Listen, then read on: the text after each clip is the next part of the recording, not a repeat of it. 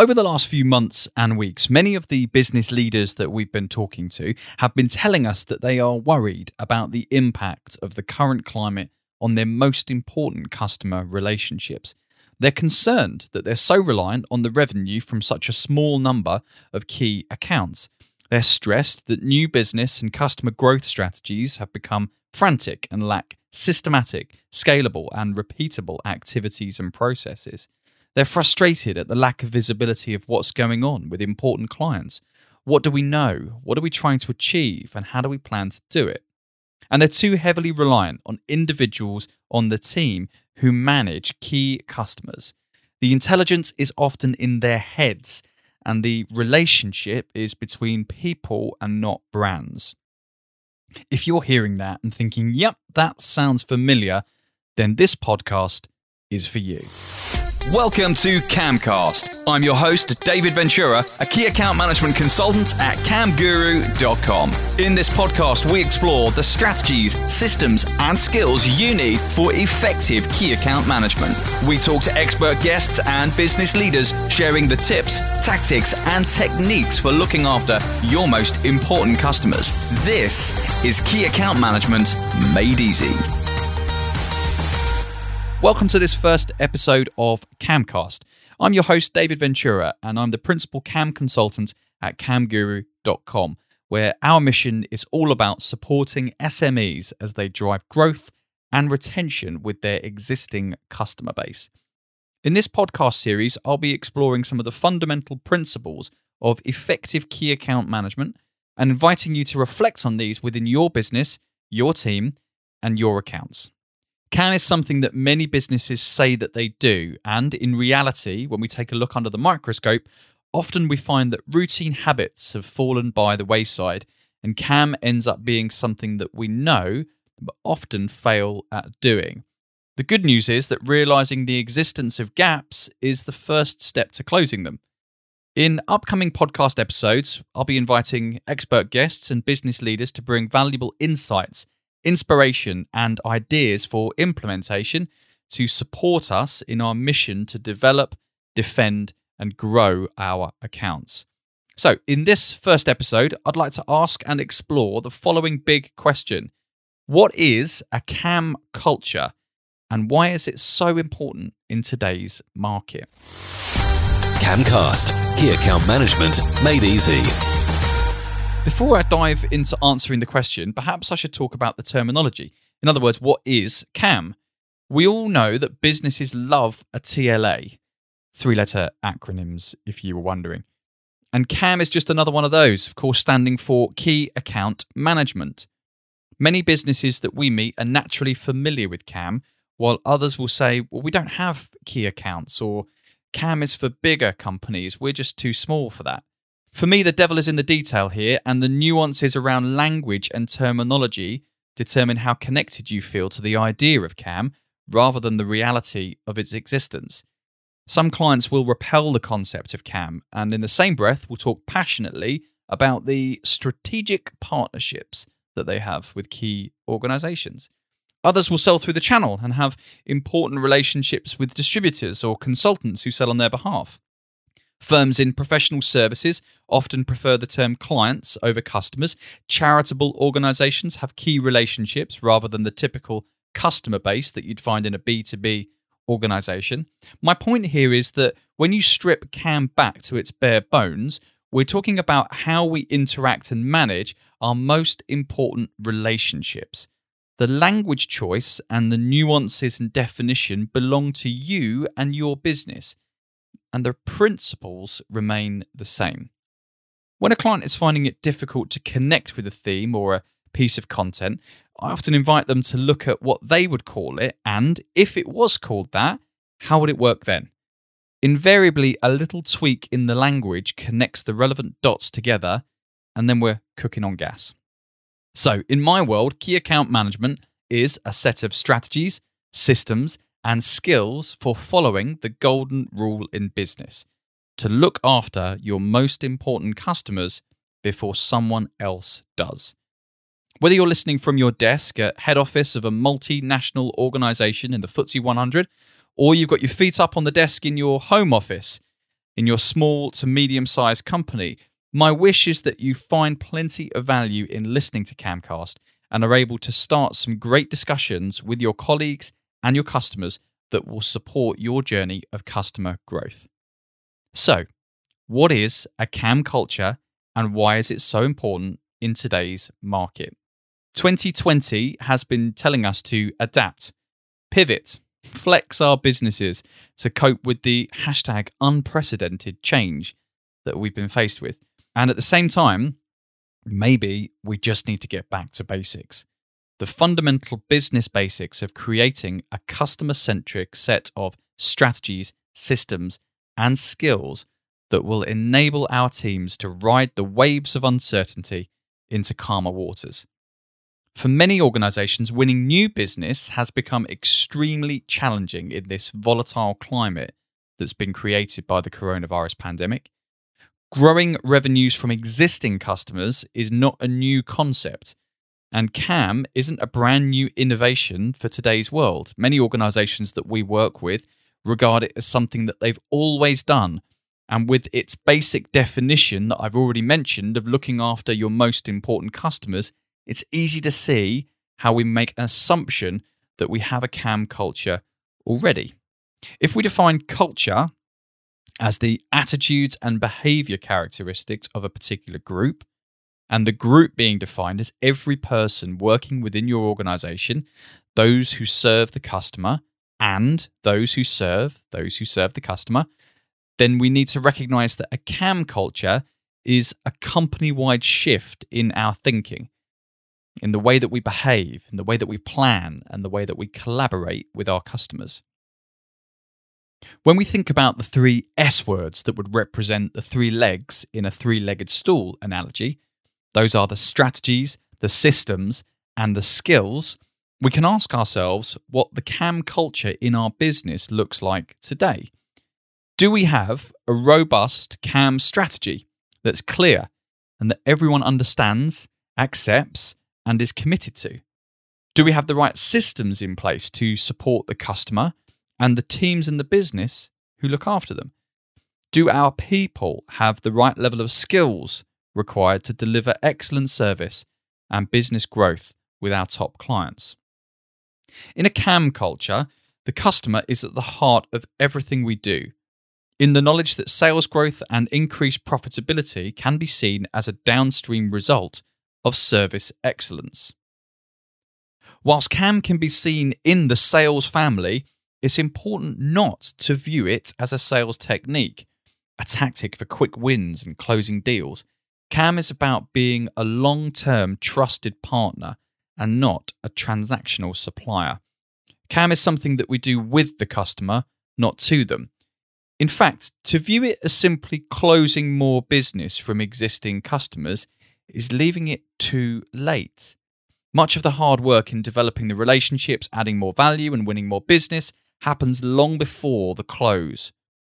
It's easy to say that we have a CAM culture in the business, and not so easy to justify its existence under microscope.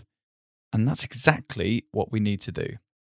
I'm sure there'll be times in episodes of Camcast where you'll think, sure, that's obvious and frankly a bit basic. And you'd be right. The thing is that CAM is beautifully simple. And the things that are simple are never usually that easy. It's a fundamental business basic that, if we get it right, supports us and our teams in long-term, scalable, and sustainable growth. And in today's market, I think it's fair to say that much of the opportunity in winning more work will sit with how we develop our existing customers, whilst also putting in strategies in place to defend our most important customers from competitor attack.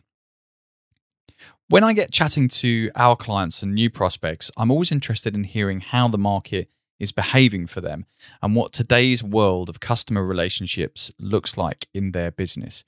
I'll share with you some of the observations that I've made from these recent conversations. For many, the more business from fewer customers trend is continuing and showing no sign of slowing up.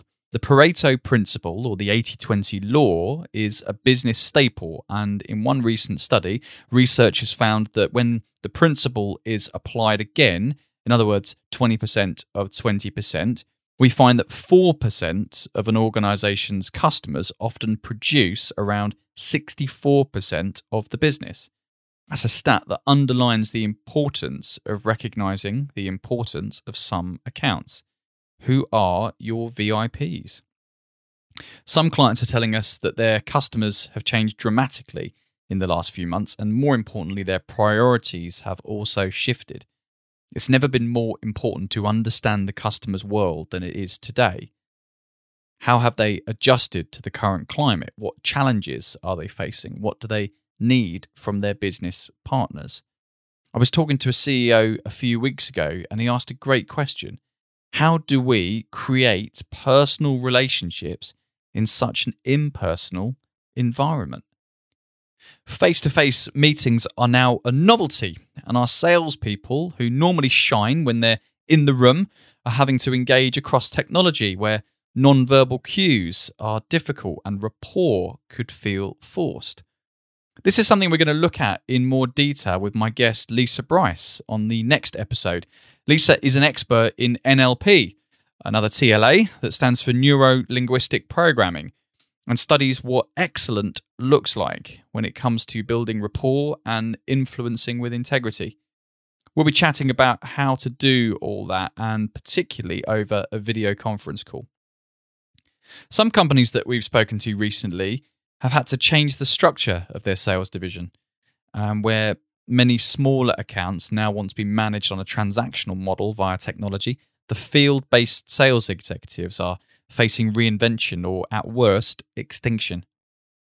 Of course, it's likely that your most important customers want the best of both worlds. They want the convenience of instantaneous buying processes managed by technology, whilst also demanding the consultative partnership that's built on relationships and that will add value and help them to transform their business.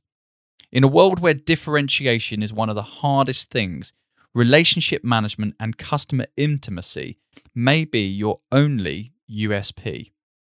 Some things, of course, will never change, like human nature. And when life gets hard and business as usual becomes busyness as usual, it's easy to see how the once sharp and skillful management of an important customer relationship can slip into a comfortable routine and habit. With research showing us that the single biggest reason that a customer leaves a supplier is perceived indifference, perhaps our customers think that we just don't care. Meeting customer expectations is not enough if we expect to retain the business. Expectations have to be exceeded at every stage of the customer's journey. Here's the thing about expectations. All relationships can be made or broken by how we perform against each other's expectations. If our expectations are met or exceeded, we'll be happy. And when they're not met, and the other party falls short of our expected experience or outcome, we're unhappy. The trouble is, in my experience, that customers whose expectations are not being met will often slip away quietly, disgruntled and seeking a fix to the problem elsewhere. To assume that an unhappy customer will speak up and give us the chance to repair the relationship is dangerous. Fear of conflict is a common and natural human trait, and customers who would feel uncomfortable bringing some radical candor to the conversation at the risk of hurting your feelings may sooner avoid the conversation altogether and deny you the right to turn things around. In a CAM culture, radical candor has to be encouraged, sought out by the team, and we must create environments where the stuff that needs to get said gets said. It's time for the Camcast Killer Question. Time to introduce a regular segment for the show now with the Camcast Killer Question. Each episode, with the help of our guests, we'll be asking a killer question that's designed to get you reflecting on your business and your CAM culture and where changes in thinking and behavior could lead to an increased customer success. This is the part of the show where we invite you to reflect on what needs to happen to close the gap between knowing and doing and decide what action you will take as a result of your thinking. So today's killer question is a simple one. What do your key customers say about you when you are not around? What do your key customers say about you when you're not around? The reason that I've chosen this as a killer question for the first episode of Camcast is that in the pursuit of radical candor, it would be interesting and helpful to analyse what we think people might say about us behind our backs. Does our assumption match our desire? In other words, are we staring brutal honesty in the face and realising there is a possible gap between customer perception and our ideal reality? If we know what we would like customers to say about us, then we can decide what service or solution and value we need to bring to the relationship to encourage the perception. In other words, how do we want to be seen and what do we need to do to be seen that way? So don't forget to reflect on this question and decide what actions you may want to take as a result. You might like to ask the same question to colleagues or members of your team and see what differences in opinion it brings up. The thing about perception is that it can't be wrong. It's a powerful insight into someone else's viewpoint and experience, which is, of course, a fundamental element of building rapport and relationships. You'll find a reminder of this week's killer question along with the other key points from the episode in the show notes at camguru.com/podcast.